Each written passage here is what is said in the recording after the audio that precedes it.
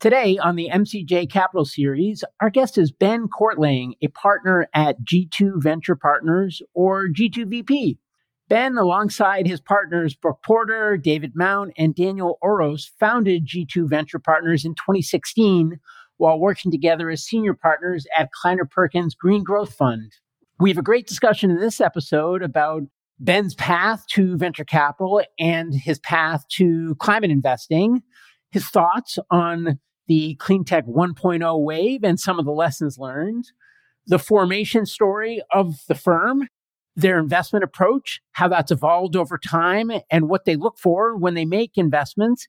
And we also have a great discussion about the broader investment landscape and the clean energy transition overall, some of the blockers, and some changes that Ben thinks could unlock faster progress. But before we start, I'm Cody Sims. I'm Yin Lu. And I'm Jason Jacobs. And welcome to My Climate Journey.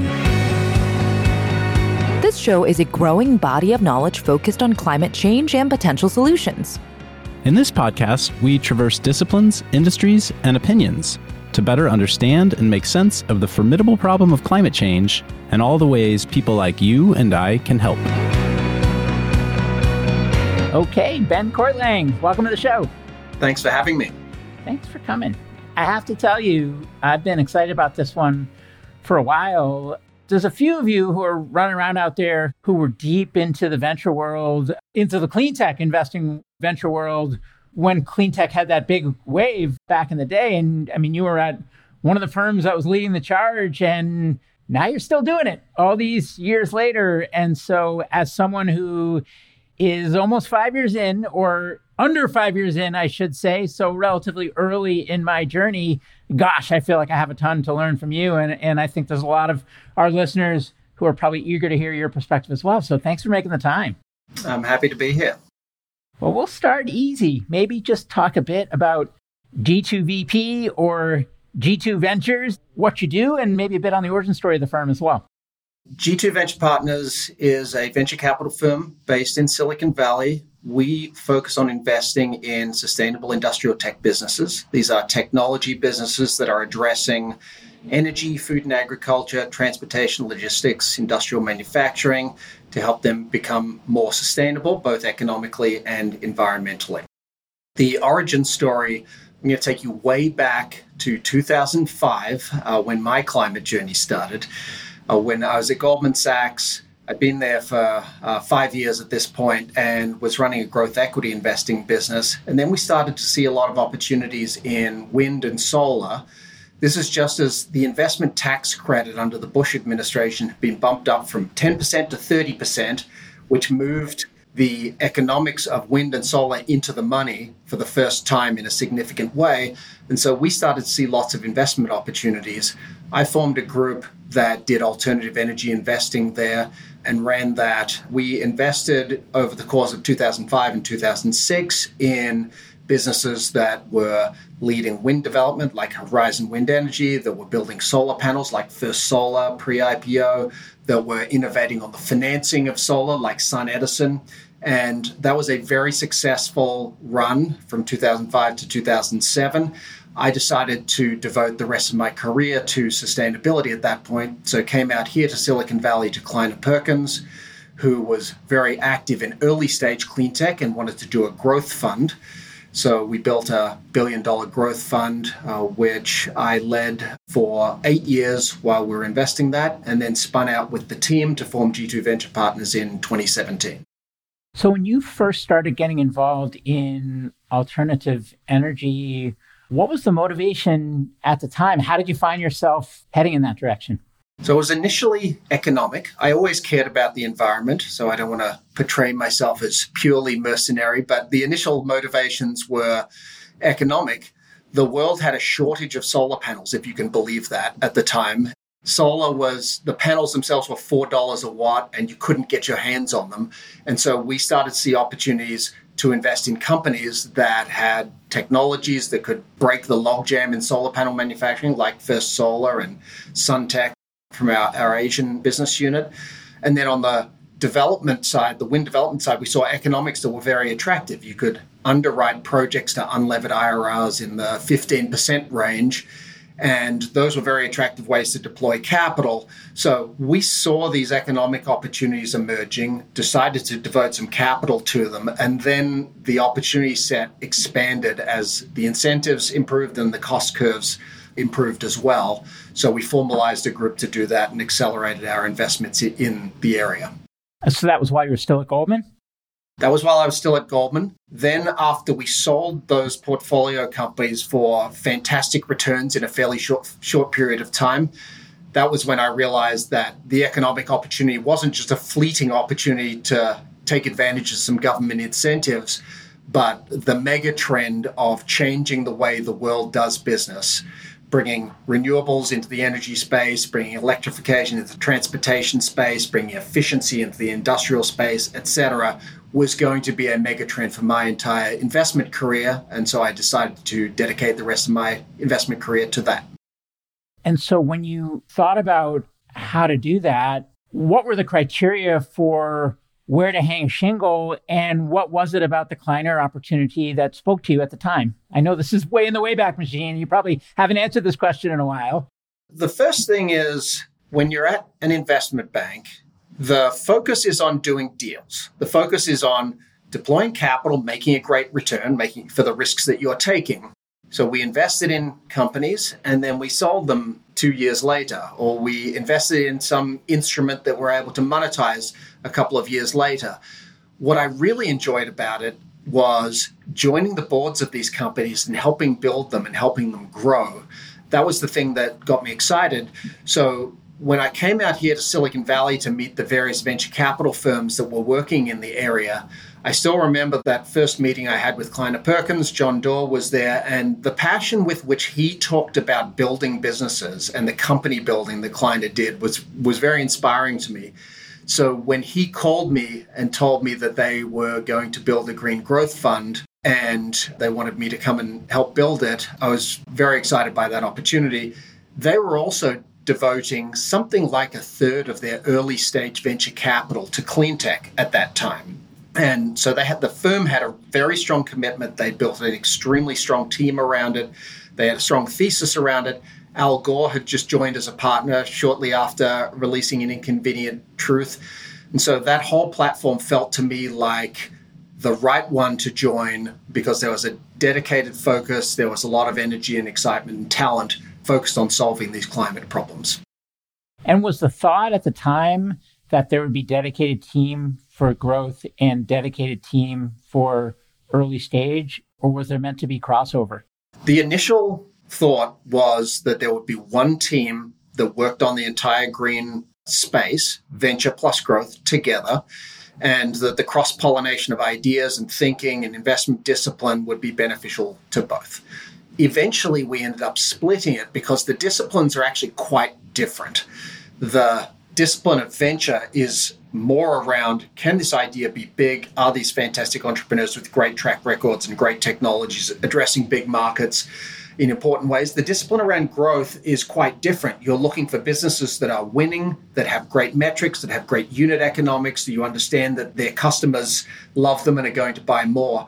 And while there's some overlap in thinking and knowledge and discipline, actually most of the investment decisions, the votes of the growth team shouldn't have really been counted for the ventures, and the votes of the venture team shouldn't have really been counted for growth because what the two teams were looking for were different. So eventually in 2010, we ended up splitting the decision-making between the two.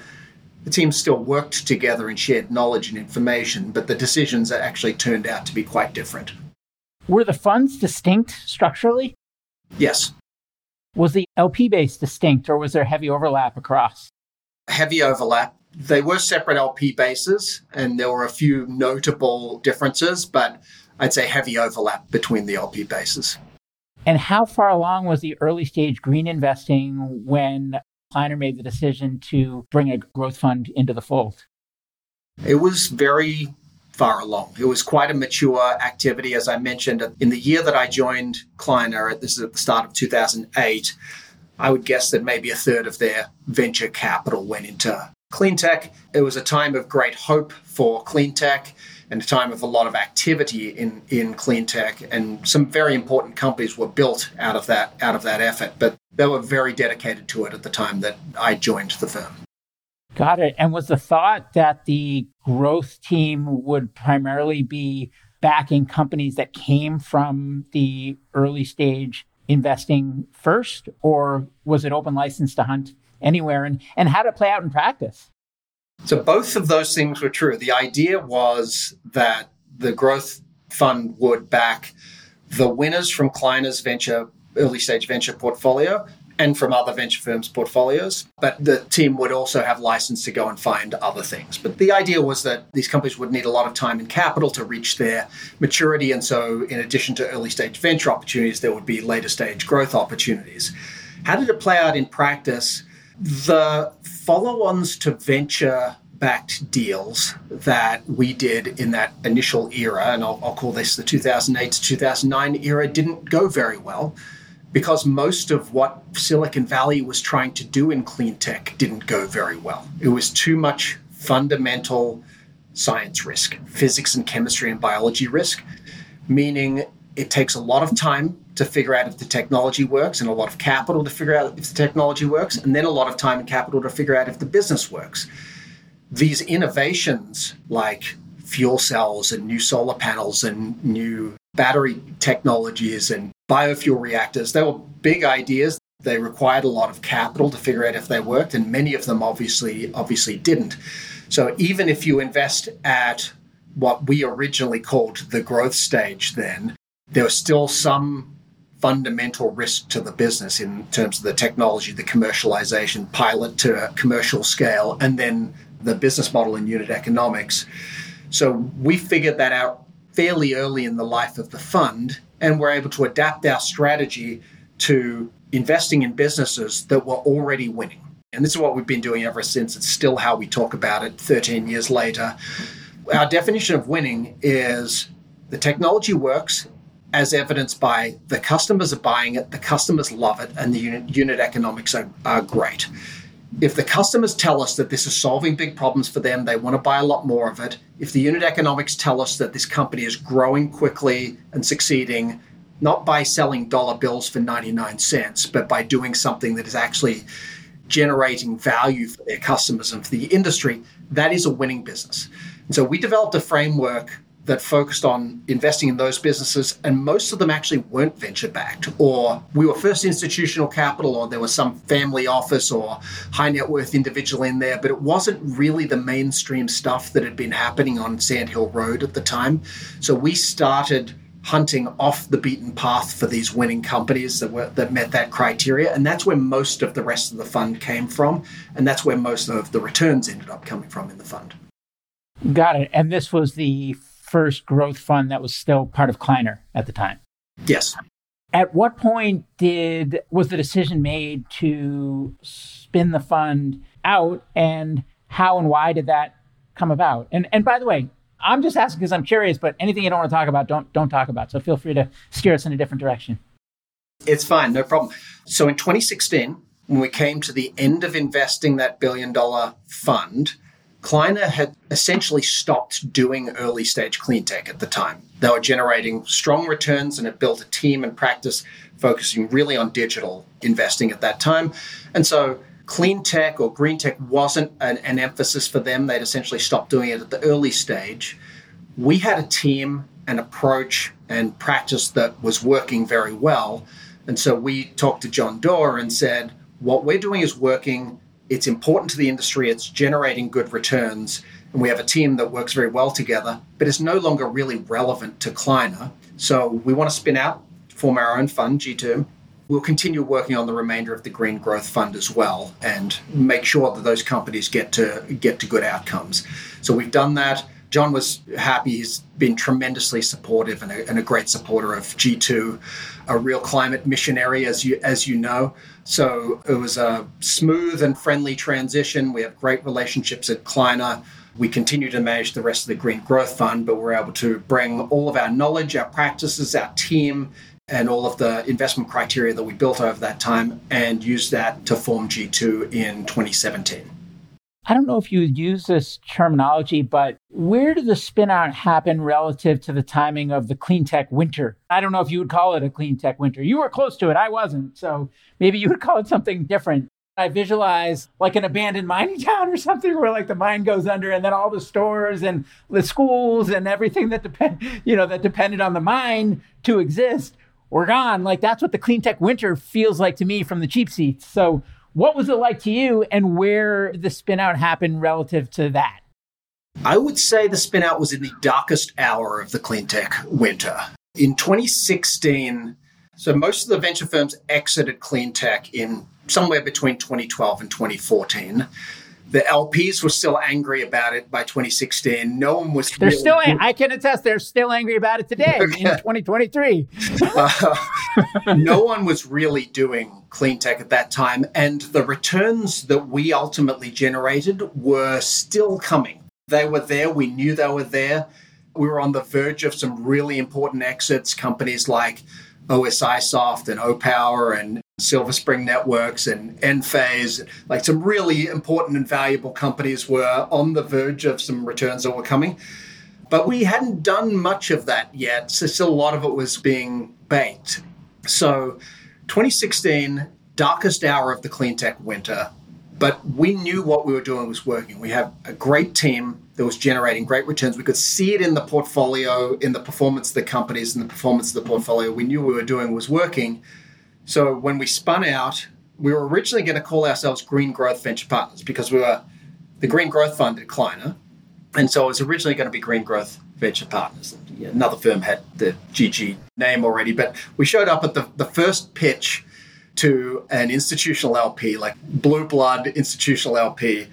And we walked in and we decided we're not going to go with GGVP because someone else has already got that. We'll go with G2VP. It's 2 Gs, Green Growth. We walked in, the first thing the chief investment officer said to us is, what does the G stand for? It had better not be green or this meeting's over. And we're like, oh, no, it's not green, it's growth.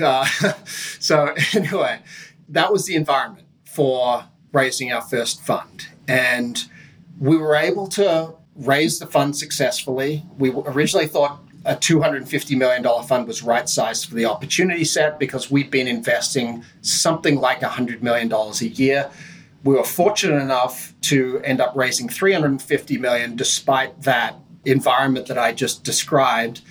The first fund was not easy. We kissed a lot of frogs and had to meet with a lot of LPs. Institutional investors don't typically want to do the first fund because the GPs might discover they hate each other. Well, we'd already been working together for a long time, or the strategy might not work. We'd been doing that strategy for a long time.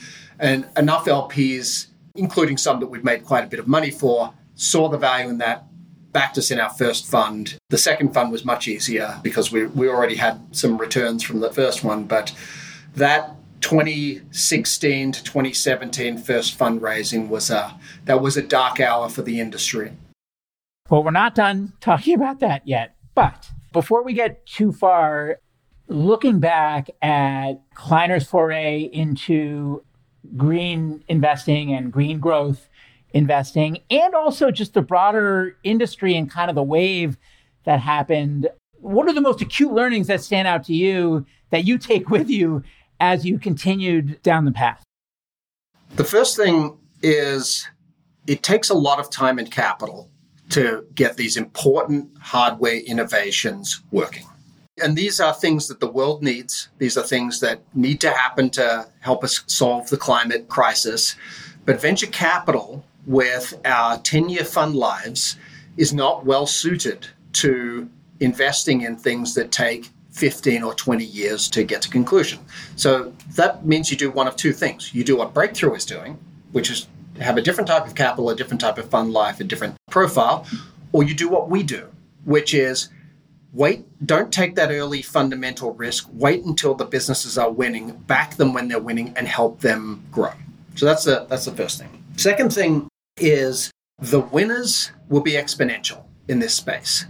The venture industry is used to doing things in spaces like software, where you back a bunch of companies, Some of them will, with relatively little capital, you find out who the winners are. The winners emerge relatively quickly and they become very valuable very quickly. And there might be quite a few winners in the space. Take, cybersecurity. There's probably 10 unicorns or decacorns in that space. You look at the spaces in clean tech and there might be one winner that's a $300 billion company and everyone else went bankrupt from that cohort of companies. Or there might be two winners out of the 50 that started in the space. So it's important from our perspective to make sure that we are backing the winners. The companies that are already emerging as the winners, their technologies work, their customers love them. Our discipline of our firm is around finding those winners at their inflection points, backing them and helping them grow. The story I love to tell to illustrate this point is about the biggest winner from Cleantech 1.0. I have stories about the three biggest winners from Cleantech 1.0, Tesla, Enphase, and First Solar, two of which we invested in, one of which we didn't. The one we didn't was Tesla. The story I love to tell about Tesla is the company's been around for 20 years. It was founded in 2003. We're now in 2023. It's been around for 20 years. The first 10 years of that was getting to the point of having a product. They released a Model S roughly almost 10 years into their lifespan. And the investors that came before that took existential risk. The company almost died a bunch of times along the way as a private company. They ended up making, in aggregate, 4.7 times their money. If you just bought the stock on the day the Model S was released or the first time you saw a Model S driving around your neighborhood and held it for 10 years, you made 100 times your money. The money was made after the company already had an awesome product, after they were already a winner in the growth and scaling and making this the exponentially winning company in the space. Similar stories are playing out in these other areas where Enphase emerged out of 11 module-level power electronic companies were venture-backed, or First Solar emerged out of 22 venture-backed thin-film companies. Once the winners were identified, the value was actually created after that. And that lesson has been ingrained in our whole way of doing business. We've built our entire firm around finding these winners at their inflection points and investing in them and helping them grow and become valuable. This dynamic I just described is really tough. If you have a 10-year fund life, you get into the Series A of a massively valuable company like Tesla, and then you have to exit before it becomes worth $300 billion. And the dumb investor who just saw the Model S and thought this is an awesome car ended up making 100 times their money. That's very frustrating. But for us as investors, that's why we come in when the companies are already winning, so we can help them grow and ride that value creation curve. Now, you made a comment before about how, unlike software, I think we were still talking about clean tech. We can talk about terminology in clean tech versus climate tech and what's different. But before we do that, in clean tech, you said it sounded like it's more like winners take all. What is it about clean tech that you think fosters more of that dynamic? First thing is you need hardware to solve the climate crisis. This is, a lot of investors will say, well, we only do software. And I look back at Cleantech 1.0 and say, where were the software winners? We're in O-Power, fantastic company, amazing team, really dedicated to the space. They were a winner. They got sold for $500 million, roughly. There just isn't a huge cohort of software companies that are emerging to be huge winners in the space. There are some, and we do software as well, and we're in some fantastic companies that we're very proud of.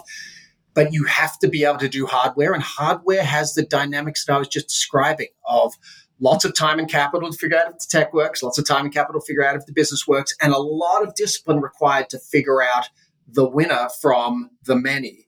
That's just different than what you see in a lot of the other technology areas where there might be many winners. Everyone gets to win in their little segment or their little niche of the market. And when we went back and analyzed these spaces, we saw this, not winner takes all, but few exponential winners that took a long time to emerge happening in climate tech, whereas in regular tech, you have more winners that didn't take that much time or capital to find them. And so the dynamic of what makes successful investments is quite different in those areas. You really want to be in the Series A in regular tech or in the seed. In climate tech, you got to be more careful. You either need to do what we're doing, which is invest once they're already winners. You need to do what Breakthrough does, which is longer fund life, different type of capital. Or you need to do what MCJ does, which is using your information advantage to spread investments across many of the emerging winners and be there to ride them as they ride up the curve to stages like ours.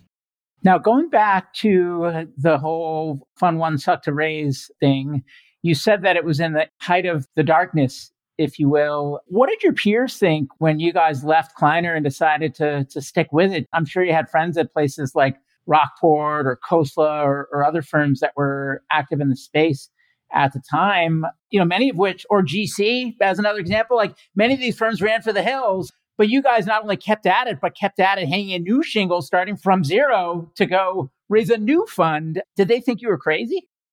In a word, yes. The venture community had run screaming from clean tech. And there was a lot of money made in other areas of tech as, social media and apps and things were emerging that were creating tons of value in other areas. And the venture industry is like watching a 6-year-old soccer match where everyone's chasing the ball. Wherever the ball goes, that's where the crowd of players is. We had realized that the things we were doing were working and the megatrends were only getting more powerful. The climate crisis wasn't going away. The problem was getting bigger.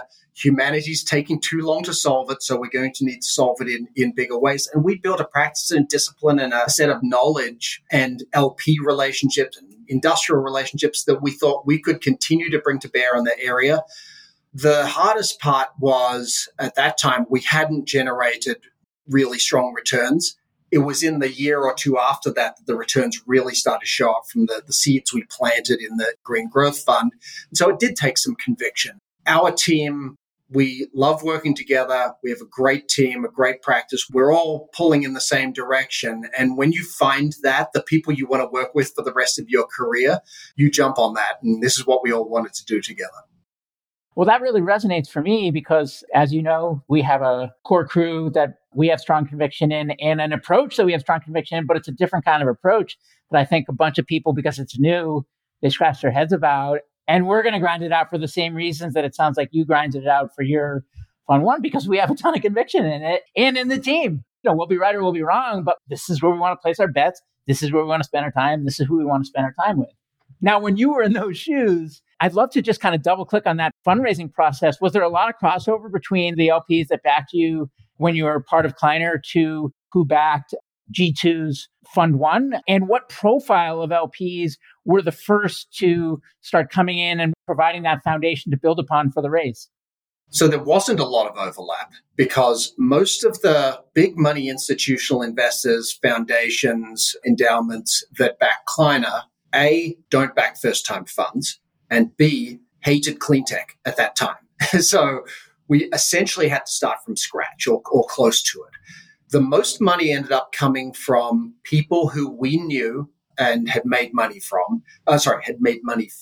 in our previous career, mostly at Kleiner, but also some from earlier. And they were really in three categories. One is high net worth and family office. Two is institutional investors who still had an angle on climate or still cared a lot about climate. Then the third was strategics.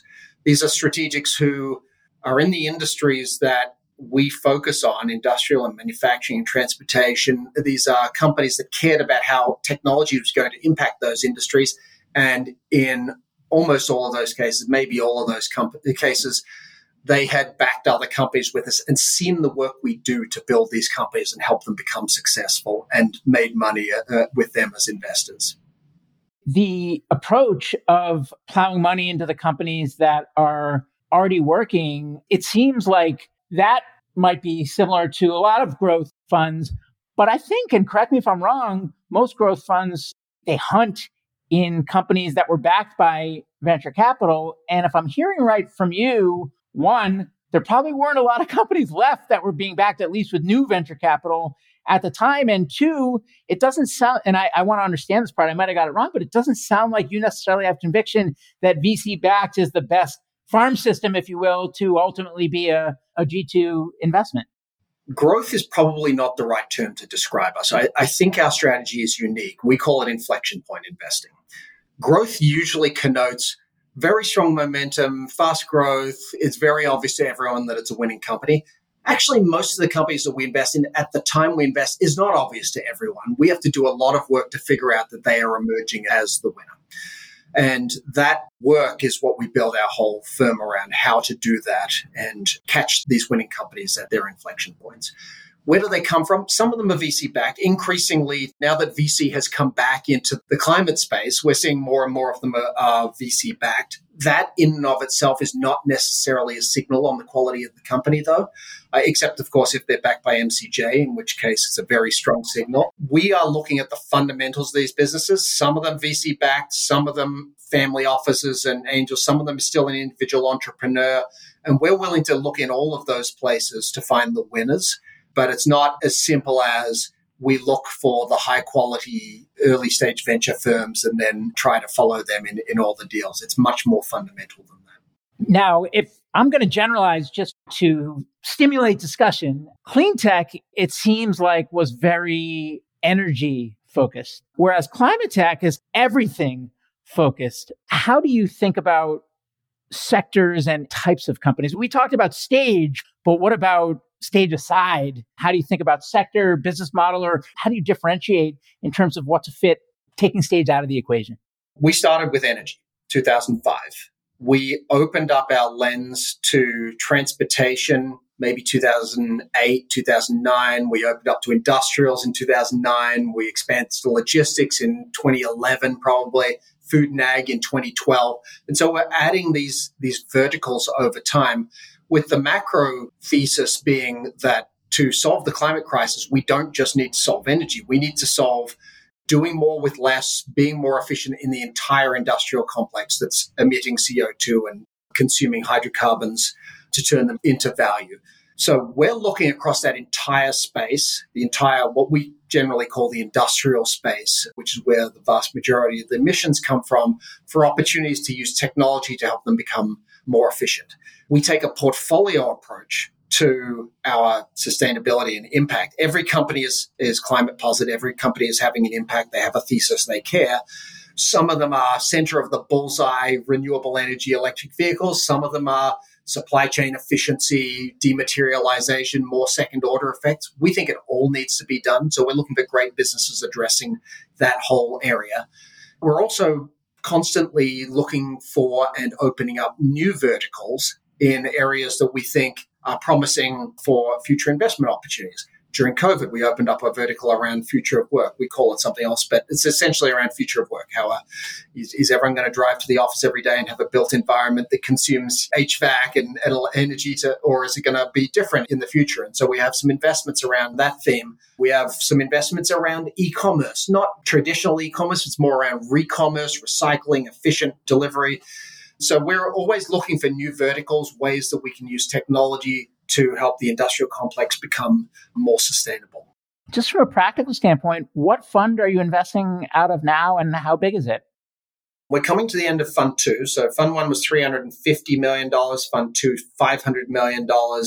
We'll likely come to the end of investing this fund early next year, roughly, so early 2024, depending on the pace of the investment roller coaster that we've been riding for the last couple of years. So, yeah, it's a $500 million fund, and our typical investment is between $15 and $50 million, and we'll normally lead a Series B or C or D and take a board seat and help grow these companies. We don't actually care about the letter of the round. We care about the stage of the business, as I described earlier, but that's our normal profile. And from an LP composition standpoint, and from a strategy standpoint for that matter, what were the biggest differences, if any, from Fund 1 to Fund 2? So the LP composition is shifting more institutional over time. As when we raised our first fund, as I mentioned, we met with a lot of institutional investors who, in many cases, after quite a few meetings, told us they don't invest in first-time funds. But we're getting to know us and our plans and our practices. And at a high level, we've done what we said we were going to do. We've executed our plan. We've built the team. We've built our processes. We've exited most of our Client and Green Growth Fund portfolio and responsibilities. And so when we came around for the second fund, many of those investors said, great, this is an excellent team, excellent strategy. It's working. You're doing what you said. So we'll come into the second fund, and I expect there'll be even more of that. In the third fund, we have some nice returns that we've delivered already from Fund 1, and all of that helps. Just you tell the story, people listen, and then you show them that you're actually doing it, and then they'll want to join in. And what about from a strategy standpoint? What was different about Fund 2 from Fund 1? And I mean, maybe you can't say anything forward-looking, but just how are you thinking about the future? More of the same. Fund 1 strategy was essentially a continuation of what we've been doing in the Green Growth Fund. The Fund 2 strategy was the same as Fund 1. As I mentioned, we've expanded verticals a little bit. We've improved our processes a lot. We're an extremely process-driven firm. Probably too boring for me to talk a lot about that, but we've improved our process a lot. So we can execute on these industry deep dives, on our investment process, on our company building process in a much better way than we ever could before. And then Fund 3 will be more of the same, probably a little bit bigger, probably maybe slightly larger checks. We'll likely expand our verticals a little bit and add some conviction in some of the verticals that we've been investing in. Essentially, it'll be the same team, same strategy, and the same approach. How do you think about geography? So most of our investments are in North America. There's a concentration in the US, obviously, and a concentration even more so in California. Part of that is because that's where a lot of the innovation is still coming from. Part of that is because we see everything in the US market. We're open to investing anywhere. We've done 2 investments in Europe, including our most recent investment in a company called 1,5, which is the fastest growing home electrification company in Europe. When we find great businesses, great technologies, great entrepreneurs, we can invest in them anywhere. It certainly helps if they're English speaking. The 1,5 board meetings are in English, so I can participate. We're open to investing anywhere. Most of our sort of network and businesses we see are in North America. And I should say, I'm 18 years into my investing journey, and I'm still searching for that fantastic Australian business that gives me an excuse to fly home more often. Oh, I didn't realize you were from there. Maybe we talked about it and I just forgot, but I actually studied there when I was in university many years ago for 6 months in Sydney. And I said, I would be back soon. You can be sure of it. And that was in 1996. And I've never been back. But I loved it, though. It was amazing. Well, that's what I told my parents when I left to come to the US for business school is I'll be back soon. And they said, just promise me you're not going to meet an American girl and fall in love and end up staying. You know the rest of the story. I mean, I'll just ask you, kind of the standard punch list, like capital intensity, regulatory risk, science risk. How do you think about capital intensity and regulatory? The capital intensity, we are open to businesses that consume and deploy a lot of capital, so long as it is already productive, so long as the unit economics work. A great example that's in our mutual portfolio is Crusoe. Crusoe is aligning the future of climate. We invested in them, led a $350 million round with, in that case, it was a $75 million check because they had fantastic unit economics using flared gas or stranded energy to power compute. And even though they needed a lot of capital and were planning to deploy a lot of capital, it was productive capital. What we won't do is invest in something that needs hundreds of millions of dollars to figure out if their tech works or to figure out if their business works. So capital intensity is okay if the unit economics already work. Regulatory risk. We generally don't like to take it. We will assume that regulations don't change favorably. We'll assume that uneconomic regulatory incentives will go away over time, and the businesses need to be able to stand on their own 2 feet. What we will do is if a business is coming down a cost curve and there's some short-term incentive that helps them bridge that cost gap and get down the cost curve to a point where they don't need the incentive, great, we'll invest in that as long as we can underwrite that curve. What we won't do is invest in a business that needs that regulatory incentive forever, because then you're just betting on future government activity and who knows what's going to happen. Hey everyone, I'm Yin, a partner at MCJ Collective, here to take a quick minute to tell you about our MCJ membership community, which was born out of a collective thirst for peer-to-peer learning and doing that goes beyond just listening to the podcast. We started in 2019 and have grown to thousands of members globally. Each week, we're inspired by people who join with different backgrounds and points of view. What we all share is a deep curiosity to learn and a bias to action around ways to accelerate solutions to climate change. Some awesome initiatives have come out of the community. A number of founding teams have met, several nonprofits have been established, and a bunch of hiring has been done. Many early-stage investments have been made, as well as ongoing events and programming, like monthly Women in Climate meetups, idea jam sessions for early-stage founders, climate book club, art workshops, and more. Whether you've been in the climate space for a while or just embarking on your journey, having a community to support you is important. If you want to learn more, head over to mcjcollective.com and click on the Members tab at the top. Thanks, and enjoy the rest of the show. You mentioned that you're quite process heavy. How much of what you do is thesis driven, where you go out and deeply understand a market first and all the players, and then you choose your horse, versus more opportunistic, where you see something interesting and then you roll up your sleeves and start figuring it out? I'd say it's 90% thesis driven and 50% opportunistic. I know those don't add to 100. Everything we do, we try to have a thesis wrapped around it and a deep dive wrapped around it. So exciting company comes and shows up on our doorstep. We don't invest in the first company we see in a space. We will look at that and say, okay, great company. Now we've got to look at the whole space. We've got to understand everyone. Usually that means taking our time, talking to everyone, mining our network. It might be that first company that is the right one, but we really want to landscape the whole space and make sure that we understand everything before we invest in one of them. So every deal, every investment is still opportunistic, and often it's exciting entrepreneur with an exciting idea, an exciting business plan and business model that gets us excited about a space. We'll look at everything, form a thesis, come back and invest in that one or a different one if that happens to be the right one. How do you think about impact, and how do your LPs think about impact, if at all? Our LPs think about it a lot. Not every LP. We have a mix. We have LPs who care a lot about climate and impact. We have LPs who only care about making money. Fortunately, we do both. So we're able to accommodate both sets of LPs.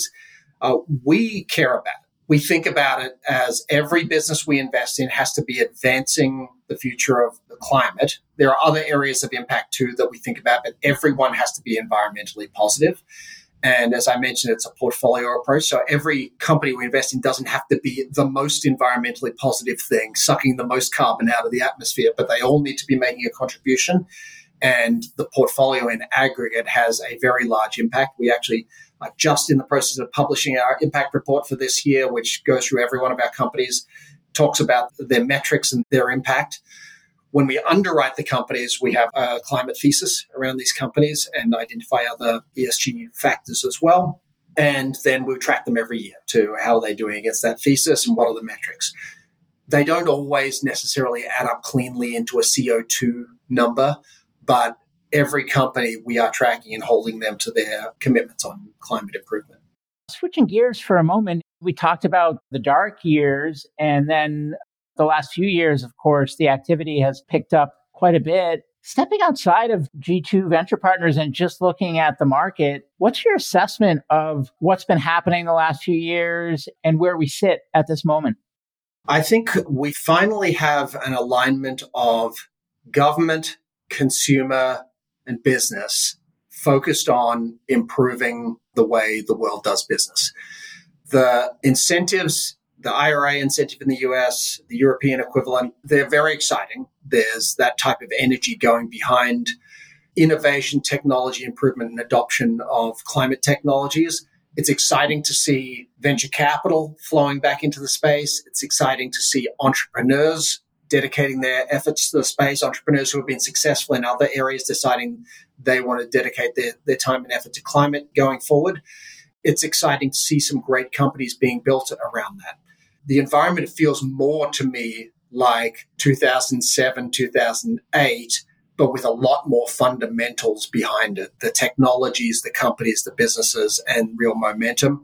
I don't think the ecosystem is as fragile as it was back in that era. I think this wave will be much more productive and much more sustained.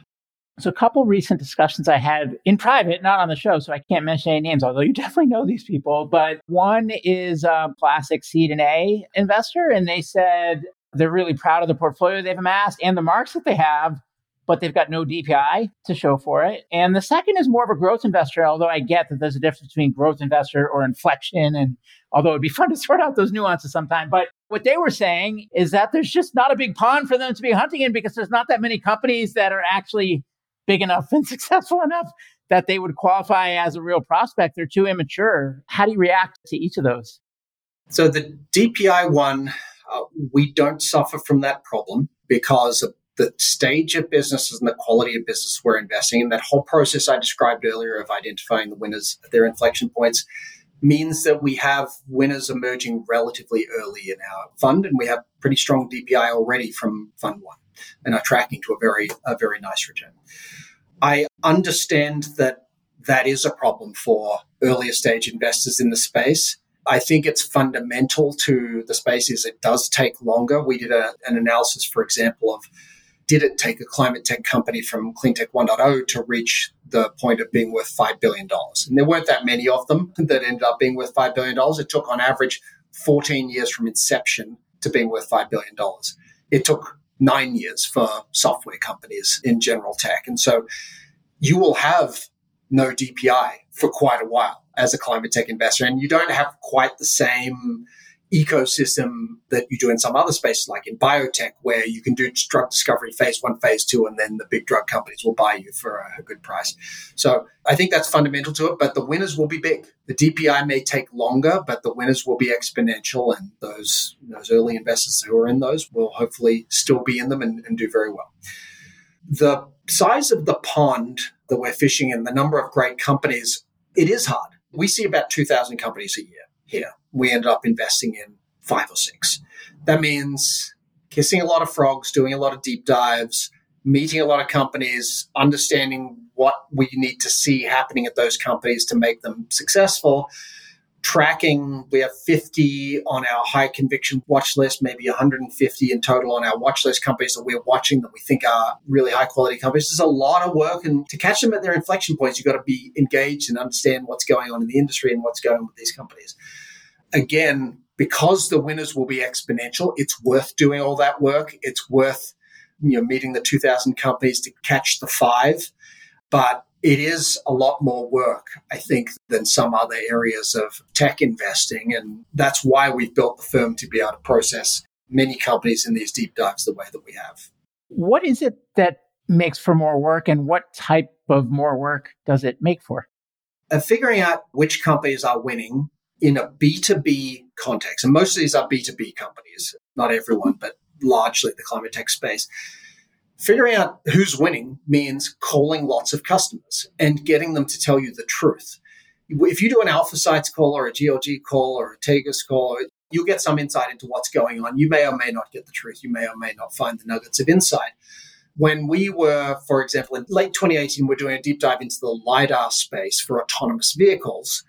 We spent 6 months. We called 14 of the top 20 vehicle OEMs in the world. We called 40 different experts and people in the space and startups to figure out what's going on, who's winning, who's buying what are the specs that they need, who meets those specs. And after 250 pages of call notes and endless debate inside our firm and 6 months of work, it became very clear that Luminar was going to be the winner in long-range LiDAR. It wasn't clear to the market. The market hadn't done the work. We had a brilliant entrepreneur in Austin Russell. We had an amazing technology that he was building. It was serving the needs of the industry in a way that no other technology was at the time. We were able to invest at a very reasonable valuation, made a lot of money very quickly, backing what turned out to be the winner. And they've delivered on all their promises. If you told me back then in 2019 that they were going to have well over $3 billion order book and have won almost all of the major OEMs that have been awarded and be ushering in a future of autonomous driving, I'd say, this is amazing. This is our thesis is coming true. And they've really delivered on it. It took 6 months of work and all those relationships and all those calls and all that internal debate to figure out that they were the winner when it wasn't obvious to the market. And again, we built our firm and our practice and our process and our network to do that repeatedly in all of these different areas. When you identify who you believe the winner will be, they may or may not be in a fundraising cycle at that time.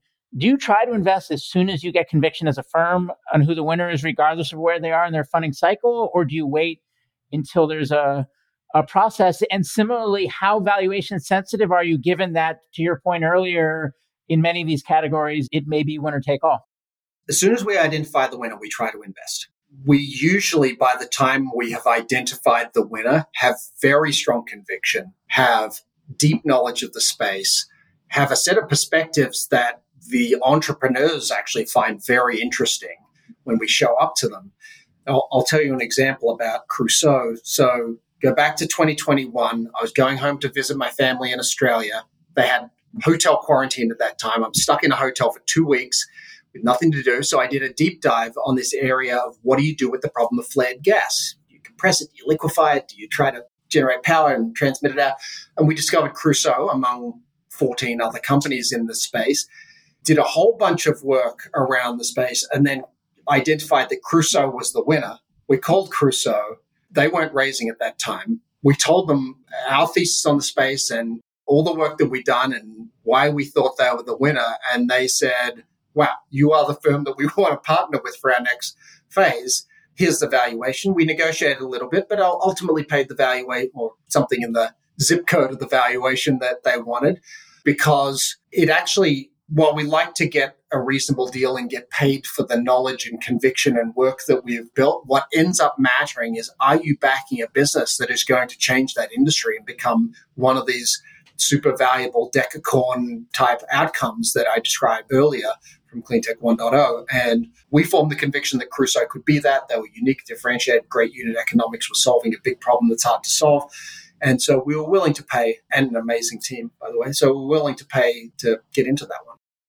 How do you think about valuing these companies, especially maybe in some sectors that don't see traditional tech multiples? And similarly, because for whatever reason, I tend to ask my questions in twos, what gives you the confidence coming in these later rounds at fancy prices that the exits are going to happen, given that in order to get the return, it needs to be an exit big enough, like similar to the not stock pond of companies that could be prospects?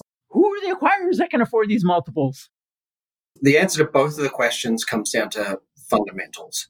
When we look at companies, we don't look at multiples. We build a detailed driver-based model using our knowledge and conviction of the space to understand what we think the outcome can be. Discount that back. We look at what the reasonable exits might be in that case. And of course, you're doing some sort of a multiple analysis, but they're not fancy tech type multiples for the most part. We're using more industrial, running the businesses out to the point where they've reached business model maturity using more industrial type multiples. If the businesses can support a very high value at the end, then they can support a good value at the start, and we can still make a good multiple of money. When it comes to growth rounds, you just asked the question of how do we get conviction that the buyers are going to be there, the exits are going to be there. The answer is the same. It comes down to the fundamentals. If I invest in a fantastic business at late stage, I'll use an example here, Locus Robotics, we invested in last year. Just an amazing business, fantastic team, solving huge problems. If you invest in that business at a late stage and pay $1 billion+ valuation, because the fundamentals are so strong that in a normal market with reasonable multiples, they can be worth many $1 billion in the future, then I don't care. I don't care if we go into recession, there's no buyers next year. I don't care if the IPO market's closed for 2 years. That will be a really valuable business, and so we're prepared to pay to get into it. And sometimes that's not easy. Sometimes it's really obvious because you have a winner emerging, and that's actually pretty easy from an investor standpoint. The whole growth investing industry has been identifying these winners that everyone can see that they're winners and paying any price to get into them. That's not really what we're doing. What we're trying to do is build conviction using our proprietary knowledge and data set and relationships and industrial network around companies that maybe others haven't seen. Your winning businesses. The best example of this in my career is Enphase.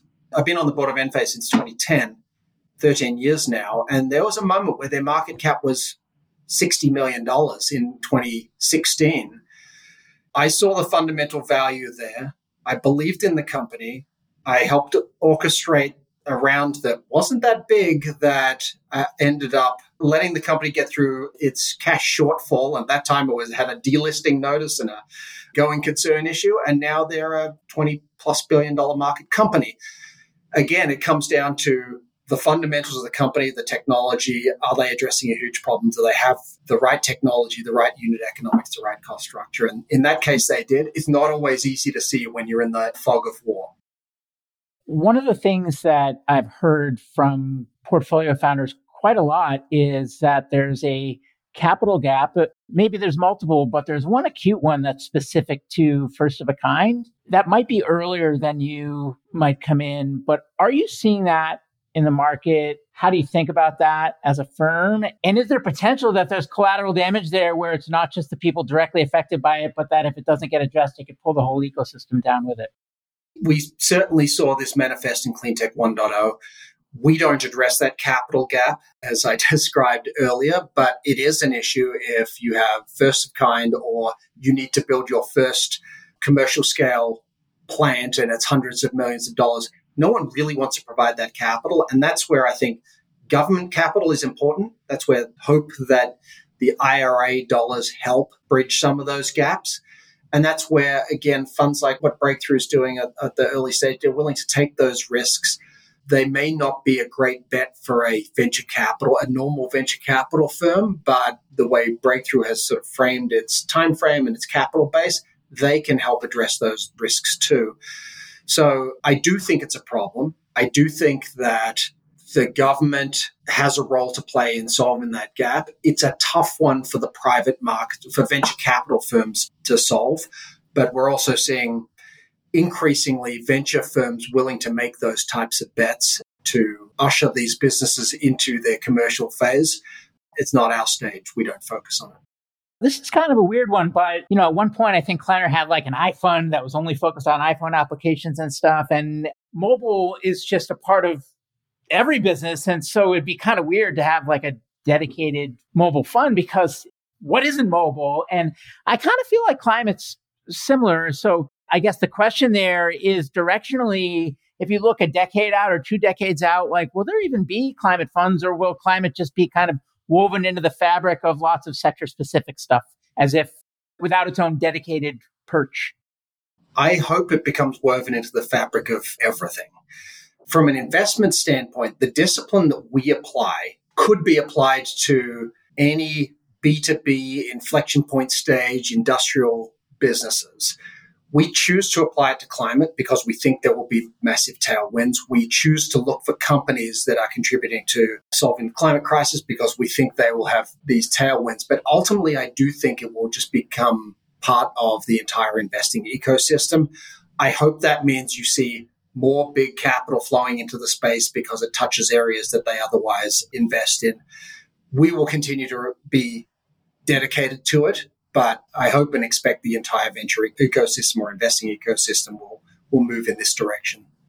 My next question I actually don't agree with, and I hate this question, but I'm going to ask it anyways just because I'm curious how you would answer it, since it's like people ask me this kind of stuff all the time. And so how do you think about additionality if you're strictly chasing returns? Couldn't non-climate capital just chase those same returns that come from the sector versus the climate focus? And are you really helping with the transition, or are you just profiting from it? We think that we're helping in some very important ways. And this is why when we join the board of these companies, we have a whole toolkit around helping inflection point stage companies grow and grow successfully. We think we are contributing in important ways. I'll tell you a story, which is an example of this. I already told you the end phase story, where if that round hadn't come together, who knows what would have happened if their company would exist today. In the case of Produce Pay, in our Fund 1, they're a financing platform, or they were at the time, a financing platform for fresh produce growers in Latin America. So you would look at that and say, okay, well, what's the climate angle there? Well, they had a vision. The founder, Pablo Schwartzbeck, had vision around a single-step supply chain where growers could transact directly with the end retailers and cut out a bunch of middlemen in that value chain, eliminating transportation, eliminating waste, eliminating a lot of cost in that system. So we invested in early 2021. Pablo, tremendous entrepreneur, realized along the way that he wasn't the guy to actually build that side of the business. So he's moved up to chairman, introduced fantastic CEO, Pat McCullough, who I'd worked with all the way back to 2009. And Pat is unlocking the value that was latent in that business of allowing that single-step supply chain to happen. The result of that is the right stuff is getting harvested. It's going directly to the buyers, cutting out a lot of waste, a lot of cost. When it arrives at the buyer, there's an 80% reduction in the scrap rate because the buyer is communicating all the way back to the grower what they want and what the specs are and having it transported directly to them. And value is being created. If we hadn't invested, and not taking all of the credit, but other venture investors hadn't invested and put our energy behind getting the right team, the right idea, and the right capital behind this important approach to single-step supply chain, it likely wouldn't have happened. It would likely still be just a specialty financing business. And now it's growing spectacularly, going to generate a fantastic return for us. We have a role to play in allowing these businesses to realize those dreams. A number of climate firms out there are saying that the institutional capital is still largely on the sidelines and that they're kicking the tires and feel like they should do something here. But I don't know if it's scar tissue from history or unfamiliarity, or, maybe the tricky macro is making people like flight to safety. No one ever got fired for buying IBM. I'm curious your take on that, because it seems like you might have encountered some of that as a first fund, but it was more as a first fund than as a climate fund. And now that you're on to your second and presumably at some point a third and beyond, that the institutions are taking up a bigger and bigger percentage of the LP base. What is your perspective, just generally, G2 Venture Partners aside, on the state of the state with the institutional capital investing in the area?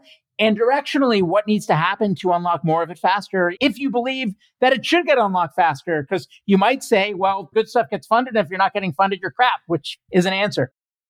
So in general, the institutional markets follow returns. And the answer to the question of how do I get these institutional investors to invest in my platform is have a great team, a great approach, a clear and differentiated thesis, execute it, deliver returns, and distribute the returns to your LPs. I know it's stupid simple, but that is the equation. And the institutional investors will want to back managers that are doing great things, making great investments, and delivering on their promises. When we raised our first fund, it was hard because we had a track record as a team, but this was the first time we were doing it as our own platform. Now, after most of the way through our second fund, we've demonstrated that we're delivering returns, we're delivering DPI, and the institutional investors will come in. So that's my answer to the question. I don't know that we need massive amounts of additional capital into the space. I think there's a limited opportunity set that we need to go after in a very targeted way. That's what we will continue to do. I think an influx of capital can help get capital behind those winners and help them grow into the exponential winners that I described earlier. What we don't need is for lots of capital to be sprinkled around every company in the space. So I think that institutional capital will be a flight to quality. The managers that get it will be focusing on those winning companies. What do we need? What do you mean? Well, you said what we don't need is necessarily big influx of capital. So what would actually be helpful, and I'm not necessarily talking about for you and your firm, but just for the space generally in terms of accelerating the transition? So I think the government incentives that are being put in place now will be a help. I think generally demand-based incentives are a bigger help than subsidies for sort of uneconomic early stage supply. We need winners to emerge in the business and be valued by the public markets, not as short-term, we're going to value this like every other company, but as long-term prospects that can transform the world. So when this cohort of great companies goes public, I hope the public markets look at them and say, these companies are going to be really important companies in 2050 because they're changing the way the world does business. And so we're going to give them a premium multiple as a result of that. The financial markets may or may not view it that way, but as those winners emerge, it will cascade all the way back down through the space because it'll give growth stage investors more conviction, inflection point stage investors more conviction, early stage investors more conviction, and allow more capital to flow to those companies that are addressing these problems. I know you're a professional capital allocator and builder and a capitalist and a founder whisperer or whatever. I guess I'm putting all kinds of words in your mouth, but you're not a scientist. And I think that's why I'm asking the question I'm about to ask, which is, how do you think about the problem of climate change? Do you see this transition happening in terms of one foot in front of the other over time, and we're going to get it and we're going to carry on and we're going to thrive? Or is it actually something that you worry about meaningfully from an existential standpoint? I do worry about it. I think humanity will solve the climate crisis and will solve it later than we should. We need to do everything that's on the menu, from reduction of energy consumption to shifting it to be cleaner to more efficient processes to everything. And we won't have the conviction to do it until it really becomes a substantial problem. When we see climate disasters, when we see heat waves, when we see floods and hurricanes, those things people can touch and feel and understand, that you can't understand parts per million of CO2 in the air. And those are the things that will cause people to act. Unfortunately, I think the urgency will come later than it should. And as a result, we will have to suffer some of the significant consequences of climate change. Our job is to make sure that the companies that are positioning themselves to address this, the companies that are doing all those little things that are on the menu of helping the world become better, faster, cleaner, more efficient, getting capital, building their companies, and will be in a position once the world has the urgency to really adopt these things to thrive and help solve the problems.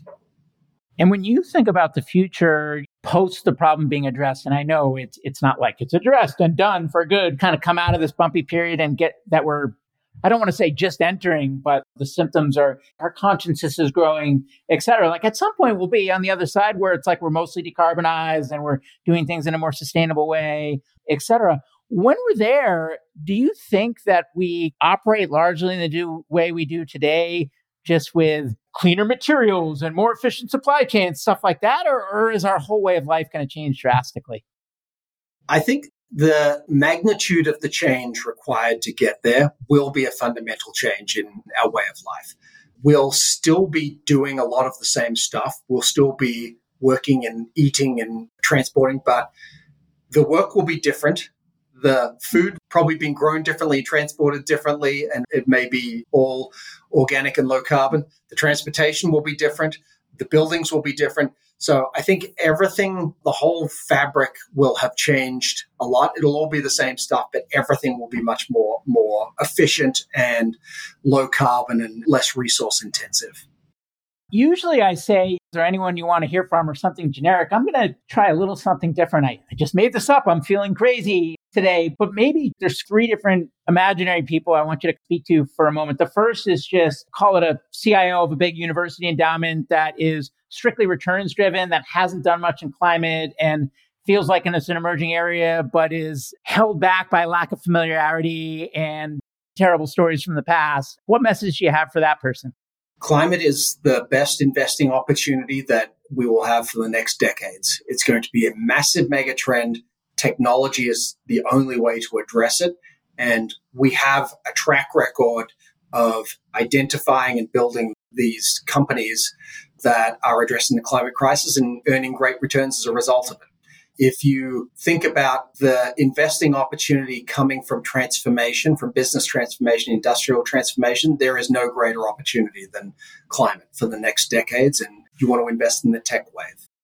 This next one is a little tougher because I think that what you would say would be so specific to this specific company, and I'm making it up, so I'm not going to paint the picture of a real specific company. But let's say it's a founder of a company that is knocking the cover off the ball from an execution standpoint with a great team, and the customers are biting and they want to buy more, and it's great unit economics, and they're kind of in the sweet spot for your investment profile. And either they're heads down and not thinking about it because they got tons of time, or they've got 4 term sheets. What message do you have for that founder for why they should work with G2?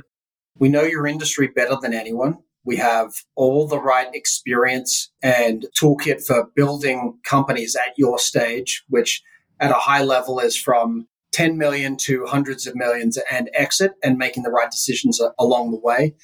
It's not about the valuation, top ticking the valuation or having the biggest name brand on your cap table. It's about who's going to provide you the help, the advice, the support, and the network that you need to make your company extremely successful. And last one, call it someone that was super early in ad tech and they rode the wave and as part of a monster company and left from a key executive role and never have to work ever again, as do many generations after them in their family if they aren't irresponsible. But they're still young, let's say they're early 40s and they've got lots of ambition and want to pour it into something more purposeful. They're super concerned about climate, but they really don't know much about it. I'm sure you get a ton of people that look like that reaching out to you for advice. Maybe talk to that person for a moment. What would you tell them? The first thing I say is when you get to the end of your career or the end of your life, other than having made a lot of money, what do you want to say you've done? What do you want to say you've accomplished? What do you want to say you've built? And in most of the cases that you just described, they have an answer like, I want to have made a contribution to the climate crisis. I want to leave the world a better place for my kids. And then I say, all right, well, how do you bring your skill set where you helped people buy stuff or you served ads to people? How do you bring your skill set to have an impact on that? And that's where we're trying to match these fantastic entrepreneurs with the opportunity set that's in front of them. And there's a role for computer scientists, there's a role for AI people, there's a role for machine learning people, there's a role for digital ad people, there's a role for marketing people in solving these climate crises. And it might not be the most obvious thing. It might not be the most obvious company. And so we're trying to, first I try to convince them that, they should be joining the climate journey with you and me. But second, try to find the right match where their skill set can actually make a big contribution in the most important things that these companies are doing that are addressing the climate space. Amazing. Well, thanks so much for humoring me. Anything I didn't ask that I should have, or any parting words for listeners? No, thank you for taking the time. I admire the work that you're doing, rallying the community around the climate space. So thank you for doing that and bringing more attention to it. Thrilled to have been on the podcast. Well, thanks for coming on. And I learned a ton. So I know that means that listeners will as well. So thank you, Ben. Looking forward to doing more with you and the rest of your team. And thanks a lot. Have a good one. Thanks again for joining us on the My Climate Journey podcast. At MCJ Collective, we're all about powering collective innovation for climate solutions by breaking down silos and unleashing problem-solving capacity. If you'd like to learn more about MCJ Collective, visit us at mcjcollective.com. And if you have a guest suggestion, let us know that via Twitter at mcjpod. For weekly climate op-eds, jobs, community events, and investment announcements from our MCJ Venture Funds, be sure to subscribe to our newsletter on our website. Thanks, and see you next episode.